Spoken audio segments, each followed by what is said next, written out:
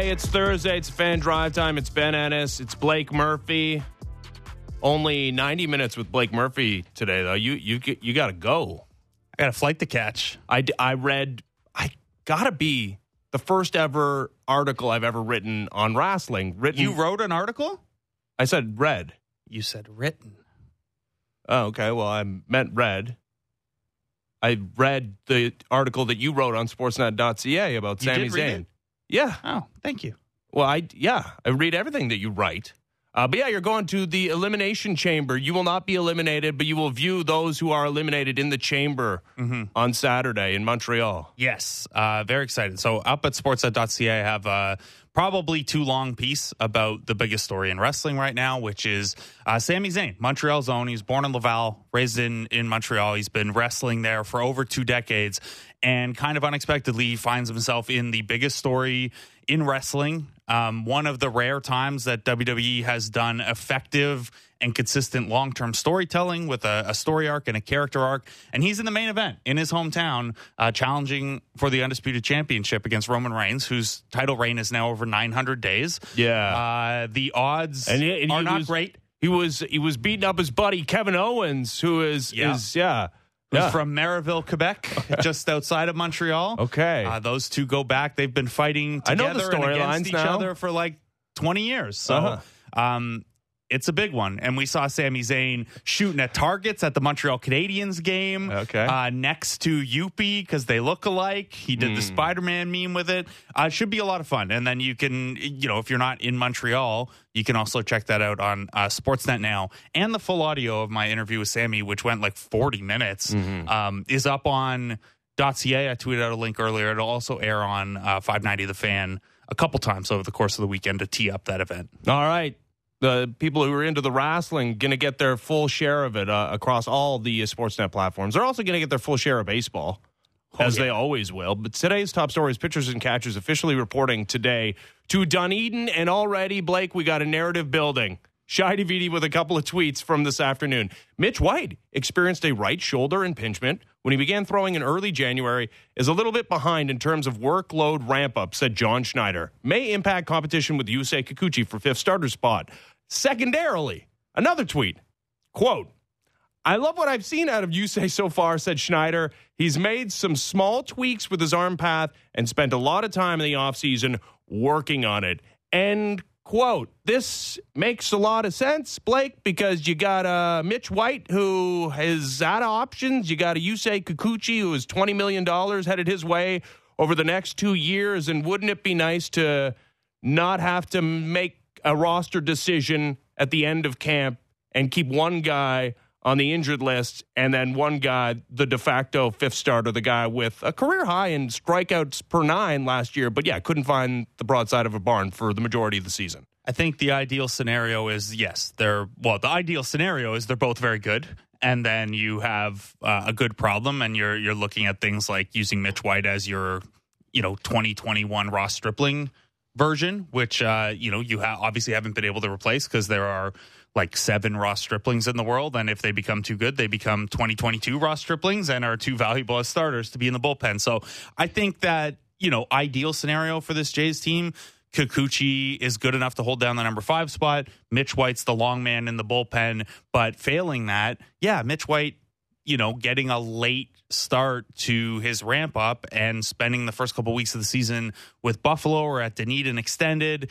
I don't think that's the worst thing in the world, especially if they want to keep him stretched out as a starter. And if there are points in the schedule, and you certainly don't need this the first week or two, but if there are any windows where they anticipate using a 6th guy at any point. So that would be beneficial. I'll say this. Rob Manfred's speaking at the Jays complex in Dunedin right now. I'm crowning the winner of the number 5 rotation spot, the first guy to hit him with a ball. Media or starting pitcher. I don't condone violence of any sort, so I disagree with that take. There's going to be much worse pitchers than Mitch White and Yusei Kikuchi pitching out of the rotation for the Blue Jays this season. That's just the nature of the game. That's how it goes down. They're the 5th starter. You look at the top end of this rotation, and especially if Jose Barrios can turn it around in a real way, be at least an average to an above-average starter, this Blue Jays rotation has depth that is enviable across all of Major League Baseball. So this is not a huge story. And yeah, this is a this is kind of the nature of also conversations around this time of year that everybody's hopeful. You put the rosy the sunglasses on that give everything a rose-colored tint. There is the reality, though, that Yusei Kikuchi, despite being signed to that big contract by the Blue Jays, has spent very little time with this organization going into last year. There wasn't the Robbie Ray ramp up, right? There wasn't the acquiring him at the end of a previous season, an entire offseason, an entire spring training to figure out the kinks and get him ready for the regular season. If you were going to believe that Yusei Kikuchi is what he was for a half a season 2 years ago in the longer term, I guess that's what you're telling yourself. And this front office would probably tell you they liked some of the signs they saw when Kikuchi moved to the bullpen, at least in terms of attacking the strike zone aggressively with the fastball a little bit more often. The strikeout rate was way up. He walked everyone as well. So I don't know if you want to take that forward too much. I think there's something to he's had the whole offseason. I think there's also probably, to be pessimistic, there's probably also something to the fact that in 4 seasons or partial seasons now, he's had a sub-5 ERA once. Yeah, well, that's it. The Blue Jays were buying on a half a season with the Seattle Mariners. And I think that this is part of why the number 5 starter conversation is going to feel bigger than it might in some other camps, because it's not, Anthony Kay and Thomas Hatch have graduated from AAA and one of them's going to get the number 5 role. It's not Drew Hutchison coming up, although he's around. Yeah. It's not Drew Hutchison of a couple years ago coming up and pushing for a spot. It's a guy that is owed 2 years and $20 million still and was a big disappointment relative to his contract last year, and a guy who was one of your big trade deadline acquisitions and really wasn't effective once he got to Toronto. So I do feel like the nature of how those two landed on the roster makes this feel a little bigger, because they have invested in both of these spots. Normally, a lot of teams around the league, the number 5 starter is, whoever's around and can stay healthy and give you 4 or 5 innings. Like, there are going to be teams going 5 and dive, 4 and door. I guess you go to the door. After 4. Like, there are going to be teams doing that in their number 5 rotation spot, or piggybacking guys, or using openers and stuff. So this is a bit of a I guess, good situation that you have multiple options there. Yeah. But it does feel big because both of those guys were invested in, and they're certainly not going to DFA Mitch White unless it gets to a point where he's just unbelievably unplayable. Yeah. But he has at least a path to transitioning to the bullpen if he can't stick as a starter. With Yusei Kikuchi, I don't know. I think he's got to run with this. Yeah, I mean, they didn't cut off the Yusei Kikuchi growth last year. Oh, that was a weird way to call to identify what happened with Yusei Kikuchi. They didn't cut him loose last year after he was abominable and transitioned him to a relief role, and there was talk about demotion. And they kept him, and they did have $20 million still remaining to pay him over the next 2 years. They don't have the monetary buy-in when it comes to Mitch White, but they have the equity in trade that you mentioned. They gave up real stuff to go out and get him last year at the deadline. It's pitchers and catchers today, so I figured we'd just go through the rest of the pitchers and then the catchers as well, Blake. Alek Manoah is a top 5 American League Cy Young Award candidate across just about every betting site that you check out, including BetRivers. He was real good a season ago, and there's no reason to believe that he won't be real good. He's been real good since he stepped on a Major League Baseball mound. He's an interesting guy, though, because, he hits a lot of people, and he hit the most people in the American League 2 years in a row. The K rate went down slightly for him a season ago. Now, he upped the workload as well, which may be part of it. But, yeah, the results were good, and the advanced numbers were all good for him. You wonder, though, very few pitchers in the history of Major League Baseball go their entire careers without a little bump in the road. Like, is there a season upcoming where Alek Manoah has to adjust to the adjustments that have been made to him? He's a known commodity now. He is, and I think that there will be some level of that. I think he's a guy that if you were looking for a person on the Blue Jays who might have to adjust their rhythm for the tempo changes.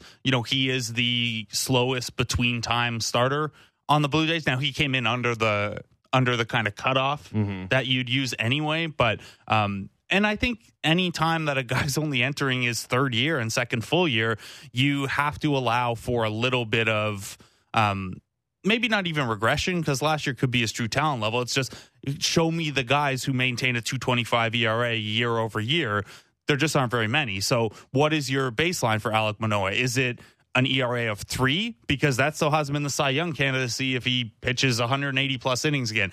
Is it closer to 3.5, just assuming some bum luck and some of that strikeout decline catching up with him? I don't think I'd go that far. I know that Zips has him for 343, but Zips also isn't a huge believer sometimes in guys who came out of nowhere from the minors. Like, not out of nowhere as a prospect, but very little minor league track record. Yeah, because we didn't know what he did in that weirdo, the camp that they had for the minor league players who had no minor league seasons. Right. And how do you account for that? Exactly. You can't. Well, now we could probably look back and account for it, but you can't go back to 2021 and 2022 and account for it. So, there are, I think, a wide range of outcomes for Alek Manoah. I don't think there are many of those that skew to the negative side. Like if he has a 4+ ERA, I'd be pretty shocked. Yeah. But a 2.25 ERA repeating, I'd also probably be pretty shocked, because that's just really, really difficult to do unless you are at the absolute elite echelon of strikeouts.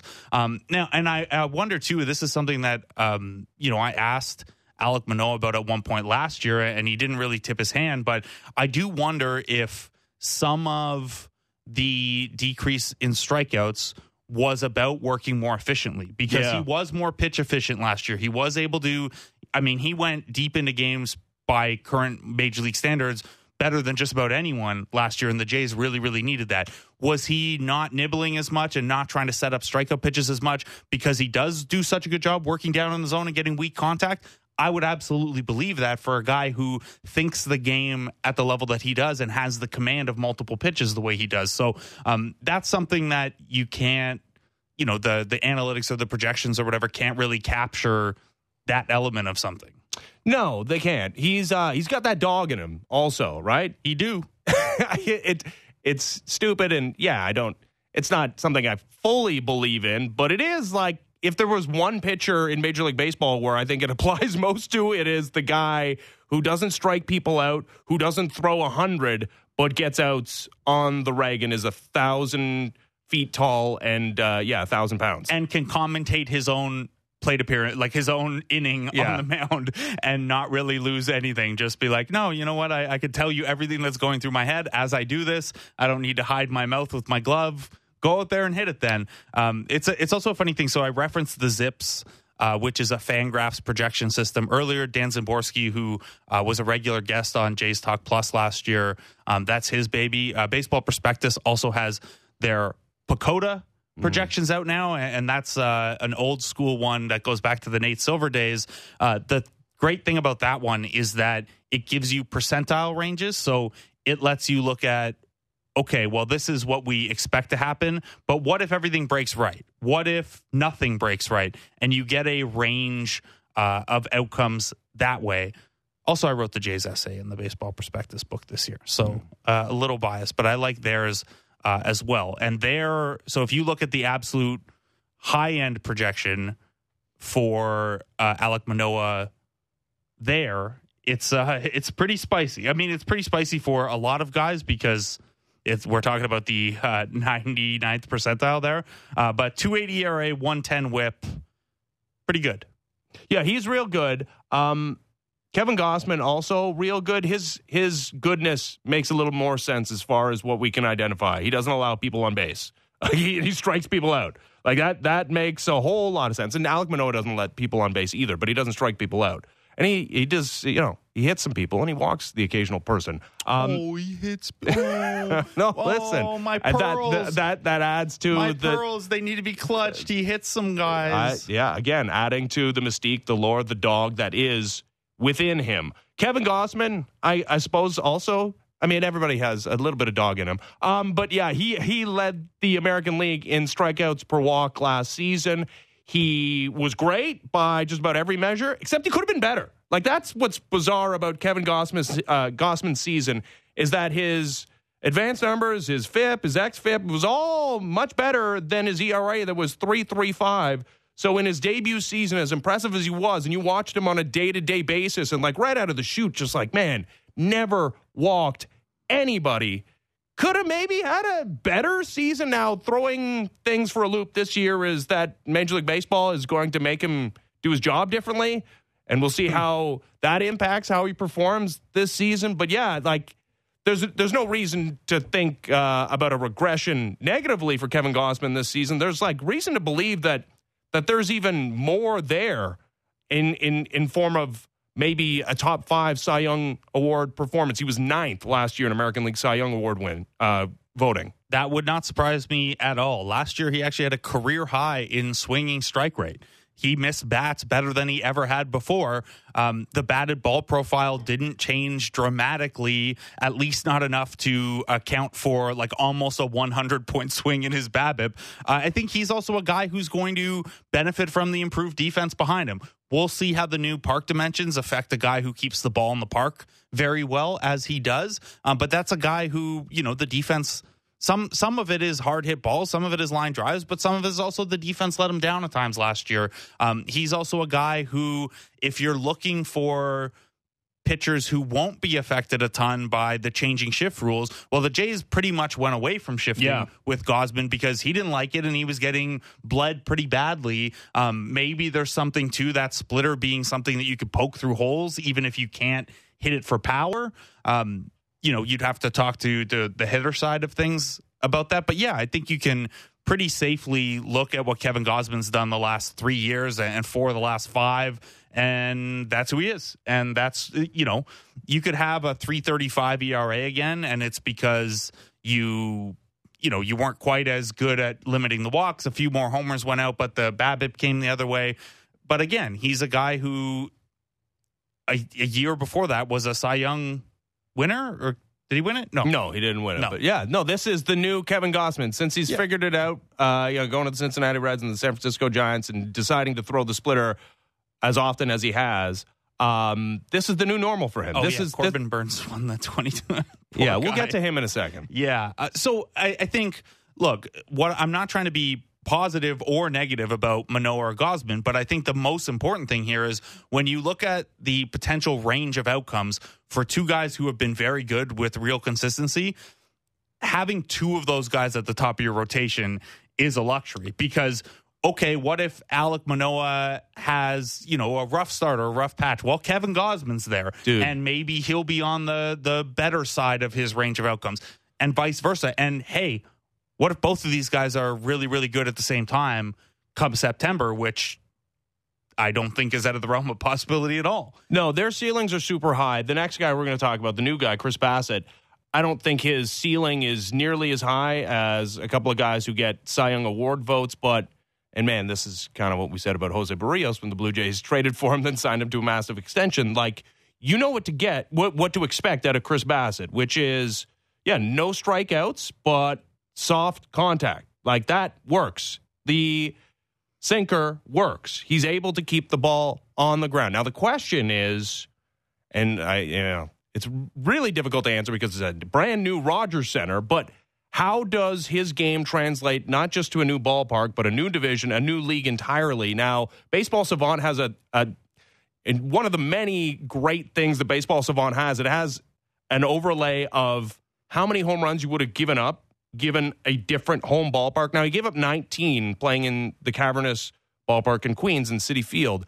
If he had played at Rogers Center, he would have given up 5 more home runs, 24 home runs at Rogers Center. The way it was built last year, which is entirely different this year. And again, early returns on the simulations, maybe not necessarily more conducive to home runs and maybe just higher batting average. But it's going to be, I don't think it's unreasonable to say that Chris Bassett's numbers might go up a tick, but that's fine as long as you're for the most part, keeping the ball on the ground. You also, I was going to say, you insulate yourself a little bit from that home run variability by being a ground ball artist. And he had a 49% ground ball rate last year. That should play, I mean, a ground ball rate that high plays well anywhere as long as you don't have just a disaster of a defense behind you. It will be a little interesting to see how that looks going from a situation in New York where he had a better shortstop but a lesser third baseman, I think is fair to say, relative to Bo Bichette and Matt Chapman. So that part will be interesting to see play out. He is kind of one of those weird, like, find a way guys, too. Yeah. Nothing about him really blows you away. Possibly also that dog in him?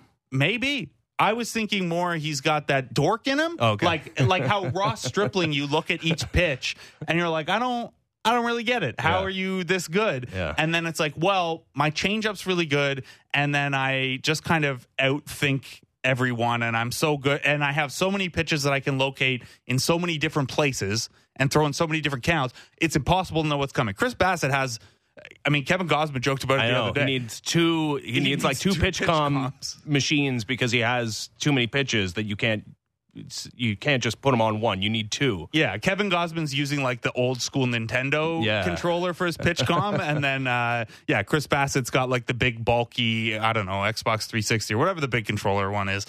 Clearly, I'm not a video game guy. Bassett has a lot of different pitches, and I think that is a good thing for sustaining a high floor because it means that you have a lot of different ways to get guys out and a lot of different ways to pitch if something's not working. Again, probably not the upside. I don't think we'll see a repeat of that 2.29 ERA he had in the shortened 2020. He just doesn't strike enough guys out, and unlike Manoah, there's not that same level of, being able to kind of dictate plate appearances and get those strikeouts when you need them. Yeah. But another guy who keeps the ball on the ground and doesn't give a lot of free passes. They've built a very, injuries aside, because you can never say this with pitchers, but it's a very high floor rotation. No, 100%. Well, I think we just saw the floor, though, for Jose Barrios last season. I can't imagine it gets any worse than that, like knock on wood. But the way his forcing fastball got beat up last year, you got to figure for a guy with that type of track record where there's nothing obvious as far as miles per hour, the way his fastball was moving, the different times that we thought maybe there was pitch tipping happening last year, that it can't be as bad as it was last year. And it was weirdly bad because when it was bad, it was awful. But when it was good, it was really good. So, I mean, it's nice that you're not relying on that guy to start opening day, which they were last year. And I was at that game and didn't go that well. We were at that. I think that was our first game together. It was real bad and set the tone for a bad Blue Jay season, except they came back and won that game somehow against the Texas Rangers. So that's behind him. And maybe, you know what? For a guy that's in a new place who signed a big contract, I can't discount the possibility that played into his season to some degree, Blake, that being the man, the opening day starter, which he had been before for the Minnesota Twins, but it's a little different, Minnesota, than Toronto, where you have World Series aspirations and all the eyes are on you. And again, a 7-year contract extension. It's a big contract extension. It's a lot of weight to carry. I don't know how much that played into it. I think certainly there's a mental aspect to once things start poorly, you are going through the back and forth and up and down of trying to figure it out, right? And it hit a point in the season where, on Jays Talk Plus, and I would talk to Ricky Romero about this or Joe Siddle or whoever, and you and I discussed it as well. At a certain point, you're just, I think, hoping for the offseason to come, because every start we were hearing, well, it's a different place on the mound, or it's a different arm position, or his front leg is in a slightly different spot, or hey, it's the fastball getting teed off on, so go away from it and throw the sinker more, or the curveball is your only pitch that's being effective, so throw it more, and then you hit a critical mass of throwing it too much and it starts getting hit because they know you don't trust your fastball. I think that constant tinkering start to start probably carries as much of, and I would think, a bigger toll than just the weight of the contract and the opening day starter and stuff. This is a guy who was the most consistent pitcher in baseball for 5 seasons, and then start to start couldn't maintain any level of consistency. So that's a guy I think the offseason probably mentally has done some wonders for. Don't think we're going to see at age 28, almost 29, an uptick in fastball velocity necessarily. But that wasn't it. Like you look across his career. It wasn't, but when you only throw 94 and it's a fairly flat fastball, you have to be very precise with it, and you have to make sure every little bit of tunneling of how you sequence the sinker off of it and the curveball off it, like all of that stuff has to be pristine as it was the 5 years prior, because you're not just going to power through outs. I still think he's got one of the best curveballs of baseball, so all I need to see is that fastball locating a little bit to set up the curveball, and I'll get the confidence back that, like, he's the fourth guy we're talking about here. Jose Barrios is your fourth starter. Oh, it's a great year ago would have seemed like an enormous luxury. Yeah. And part of it is poor performance, obviously. Yeah, but pitchers have bad years. Yep. No, for sure. Yeah, the fastball thing is super weird because while he hasn't had an above-average fastball as far as results since 2019, it hasn't been nearly as bad as it was last year. And you just look across the board, like the big outlier is that opponents hit 349 with a 618 slug against his four-seamer last year. His whiff rates on the other pitches, all nice and good. It was just the fastball, whether they were able to discern when it was coming or, it's a sequencing thing or whatever. It was entirely when he threw that four-seamer, it was going over the wall. Did you say it's a 618 slugging against his fastball? That's correct. That would be the fifth highest slugging percentage of all time for a career. Yeah. No, it's really bad. It's right there in between Mule Suttles and Turkey Stearns. Yes, we remember them fondly. Mule and Turkey. Yeah. That's we're not nicknaming guys like we used to in sports. No, we just say everyone has that dog in them. Yeah, it's maybe too much. Yeah. All right. All right, let's take a break. We didn't get to the catchers. We'll get to them later. Also, Tiger Woods is playing. He just birdied, so he's 1 under in his first round non-major category since 2020. We mentioned the Corbin Burns Cy Young Award from a couple of years ago. He spoke today as well as the Brewers opened up their spring training. He lost his arbitration hearing. They were arguing over what, like $700,000? Mm-hmm. Okay, he was very vocal about that. Well, you know what? We'll play that for you, and we'll play it while our next guest is on the line, because he also lost an arbitration hearing back in his playing days. Caleb Joseph joins us, Sportsnet Blue Jays analyst, as the Fan Drive Time continues. Ben Ennis, Blake Murphy, Sportsnet 590 The Fan. Discussing the biggest stories that matter to Toronto sports fans. The Fan Morning Show with Ailish Forfar and Justin Cuthbert. Subscribe and download the show on Apple, Spotify, or wherever you get your podcasts.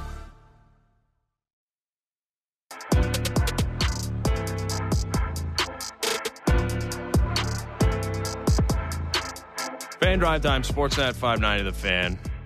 Ben Ennis, Blake Murphy.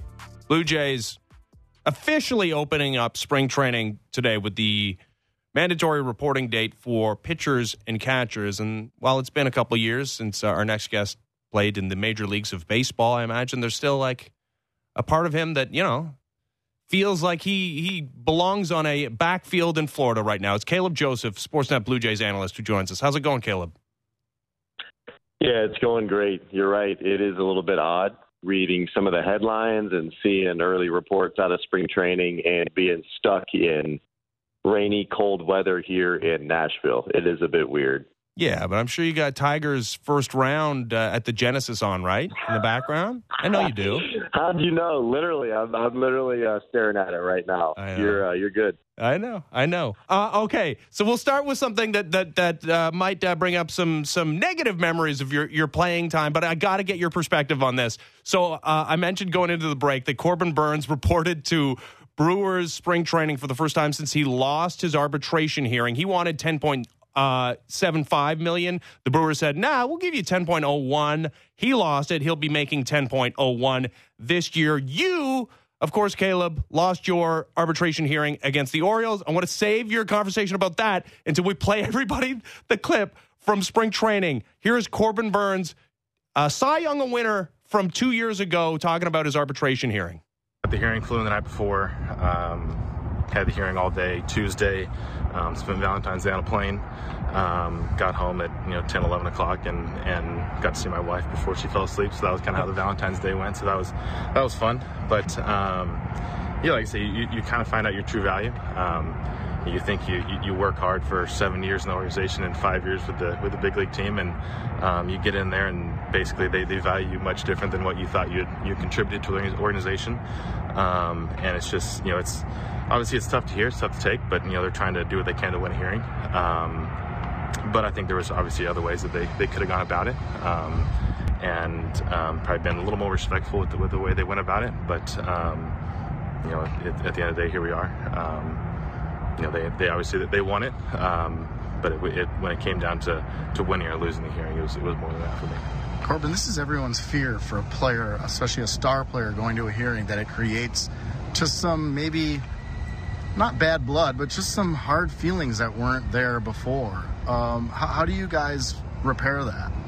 Yeah, I mean, there's no denying that the relationship is definitely hurt from what perspired over the last couple of weeks. There's really no way getting around that. Obviously, we're professionals, and we're going to go out there and do our job, and I'm going to keep giving what I can every fifth day that I go out there.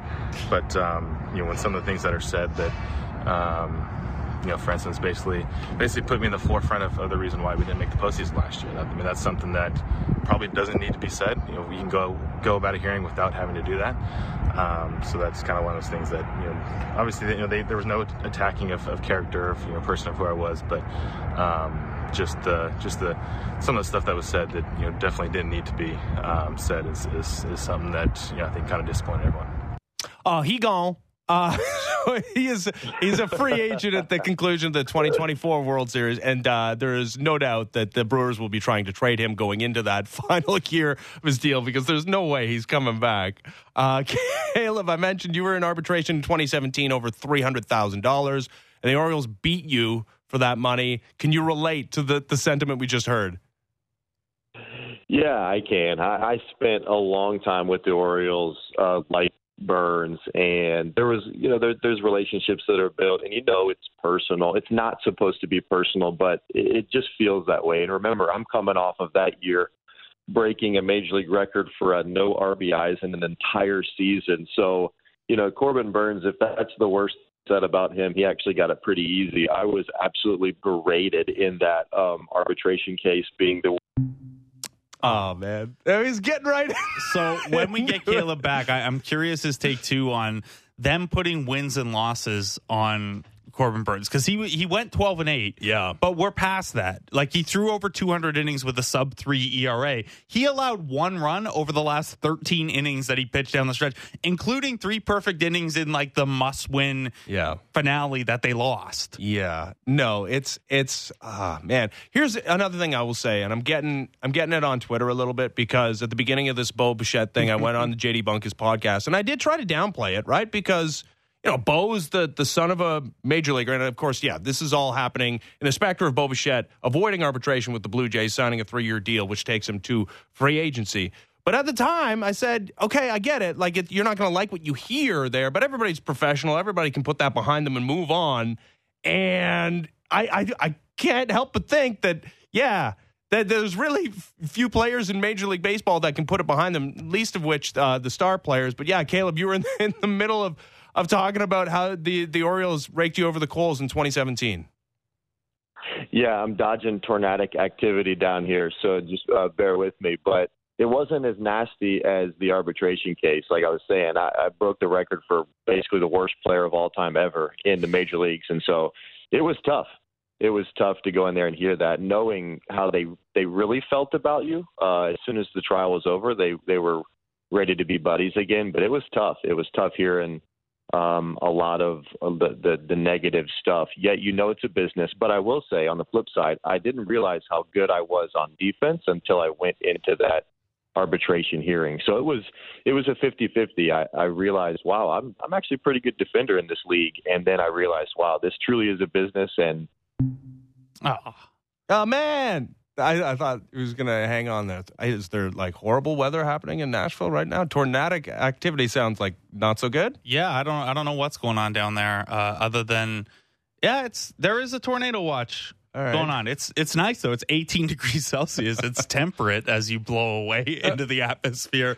If I make an arbitration case against Caleb Joseph, it's internet connection, number one. Hey, we can't get you on any of the pitcher-catcher meetings during the offseason. Yeah, so I don't know where you were, Blake, at the beginning of the Bo Bichette conversation. Marcus Stroman had some very public comments about his feelings about the hearing that he had to go through between himself and the Blue Jays, but Marcus Stroman not exactly known to downplay, ill feelings towards people. And again, not the son of a former Major League Baseball player, and felt like he had to overcome a lot, which he did, because he was a diminutive guy, and even when he put up great minor league numbers, there were many who still doubted his capabilities as a starter when he arrived on the scene. Also, rushing back from injury to contribute to that postseason run, that's not something that the arbitration process can capture, right? Yeah, so where were you on because I've done a total 180, honestly.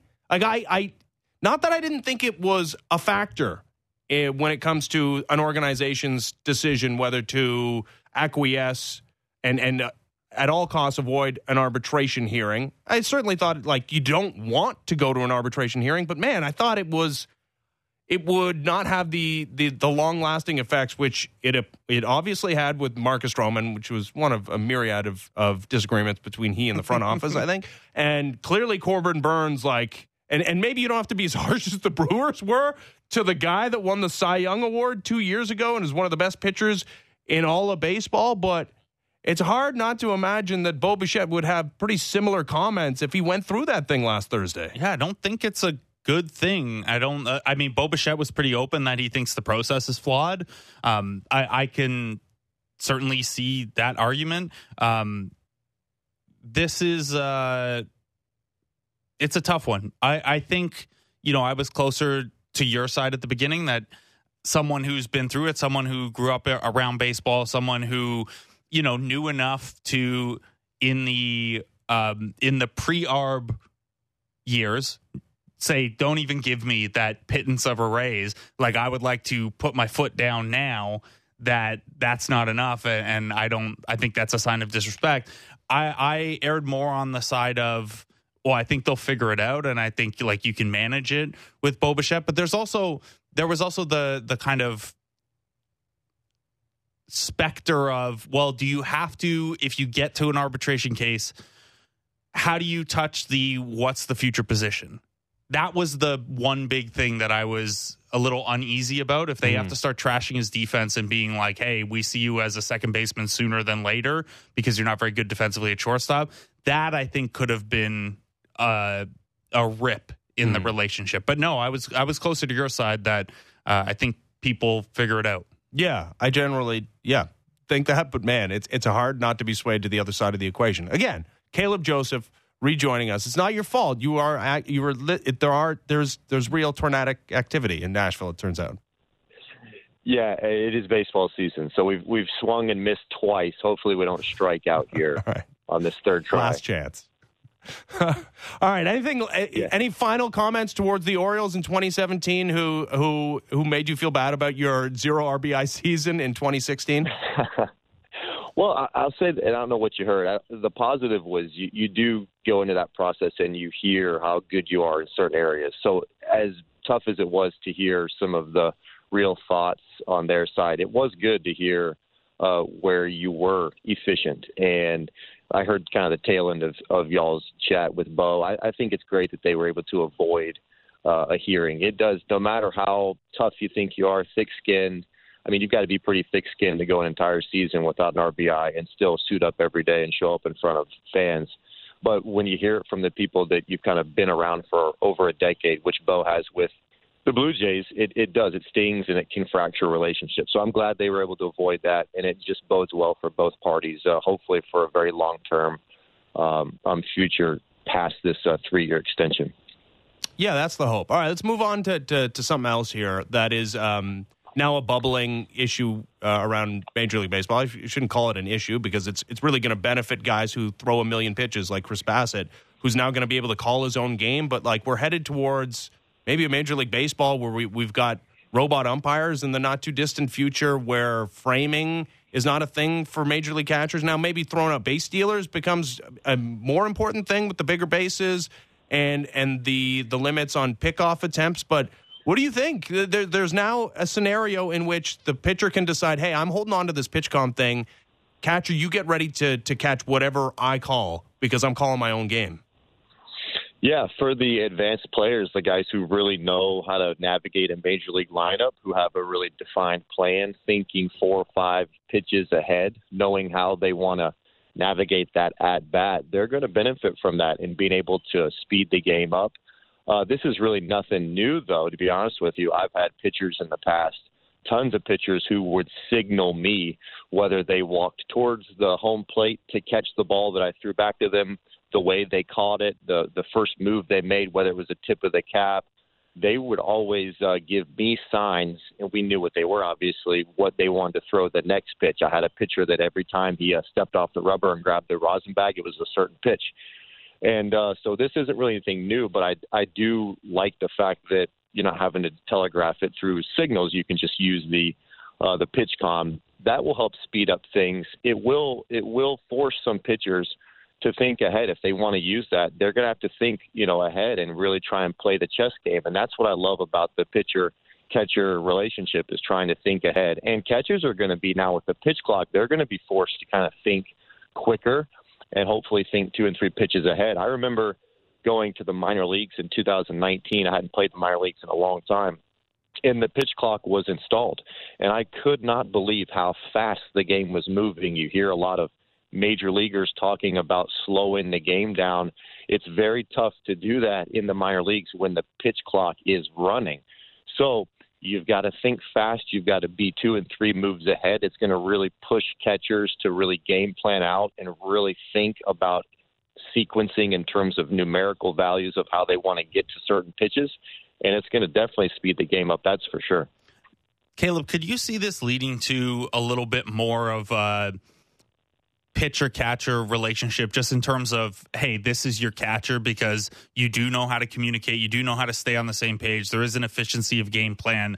We know the Blue Jays have 2 very capable catchers who, have improved defensively, and everyone says the world about Danny Jansen as a game caller. So they could probably each handle whoever in the staff. But would you see an efficiency in, hey, this is your guy, this is your guy, let's keep the communication consistent and kind of streamlined now?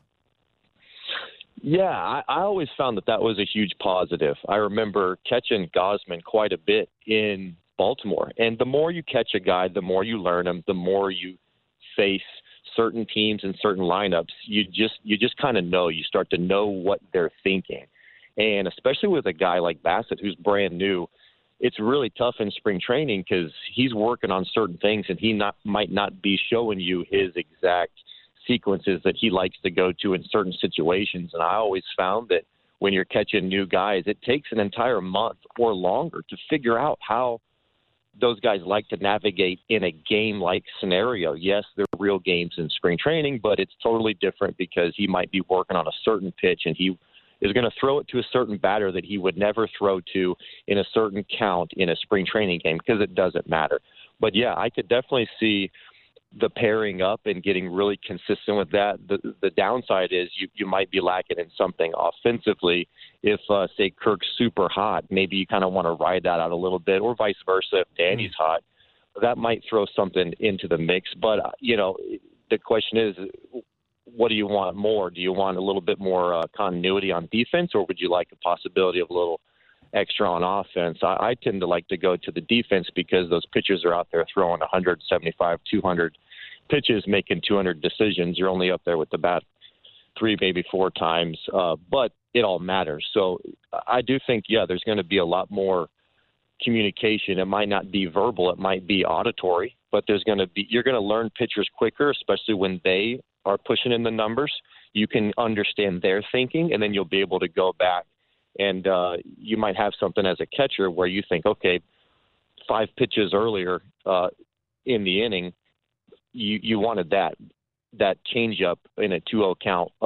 Tell me why you wanted that pitch. I was thinking slider. And you can start having these conversations where when you're calling the game, they're just kind of shaking no or no and no, or they'll agree. And I can't tell you how many times as a catcher a pitcher would come back and say, yeah, I was really thinking change up there, but, you had conviction with the fastball, so I just threw the fastball. Well, it doesn't mean I'm either right or he's wrong, but, man, I always thought the best pitch was the pitch the pitcher had the most conviction with. So with them going ahead and punching it in first, their most convicted pitch. So it's good. It's good to get to feel that and experience that. I'm sad I won't get to experience it, anymore. But these guys, they have a real advantage on their hands now. Yeah, now you get to watch it. It's almost as good. Before we let you go, the Blue Jays have cleared up their catcher logjam. It's I think the guy that I don't know, I'll just speak for myself. I least expected to move was the guy with the highest value, obviously, in Gabriel Moreno. You've been in communication with the Blue Jays catchers before. I mean, they perform super well despite the potential of one of them being traded this offseason. They both returned this year. Is there anything to maybe a relief setting in that, hey, the catcher of the future and the guy that might be taking your job is now no longer on this roster?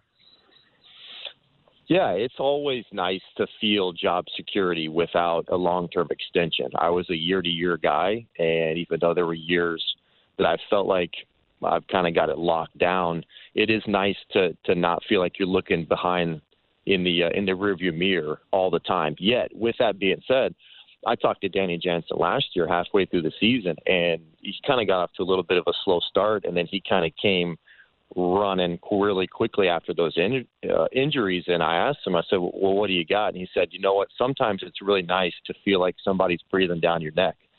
So it is kind of a double-edged sword. It's really nice to kind of feel settled in and not feel like there's anybody chasing after you, and just kind of relax and play that way. Yet there are times when, sometimes it's good to feel a little bit of heat on the back end and think, all right, I got to put together some good ABs. I got to call a good game and have a good stretch here. Man, there's a guy down in 3A hitting 330. So it's a little bit of a double-edged sword. I do think, though, that they're gonna really thrive. Those two are really good. They're great with the pitchers. They have great communication skills, and we've seen at any given time, both of them can really kind of carry a team on offense. And from the catcher position, it's a great problem to have. No, they're really good and stuff. Tiger Woods, even par, but while you were on the line, he made a bogey. So hang up, and perhaps he'll turn it around, get back into red figures. Caleb, what? I'm just glad we made it through without striking out on our first go at it this season. Yeah, well done by us. It took a couple of attempts, but we made it happen, man. I can't wait to see you down at the ballpark this year. Thanks for doing this, man. Yes, you guys got it. You got it. Yeah, there's Caleb Joseph, Sportsnet Blue Jays analyst. I'm surprised that it was Moreno on the move, but like I said, he was the guy with the most value pretty clearly. And if you get, what Danny Jansen has provided offensively over the two seasons that he's been healthy for over the last 2 years, and I think we all know what Alejandro Kirk is offensively, and you want to talk about him being the guy that maybe you have to worry about being on the field. He played 139 games last year. Now, 51 of those were at DH, and maybe those at-bats are not available with Brandon Belt. But, yeah, still, Blue Jays are one of the teams with the best catching situation in all baseball. They certainly are.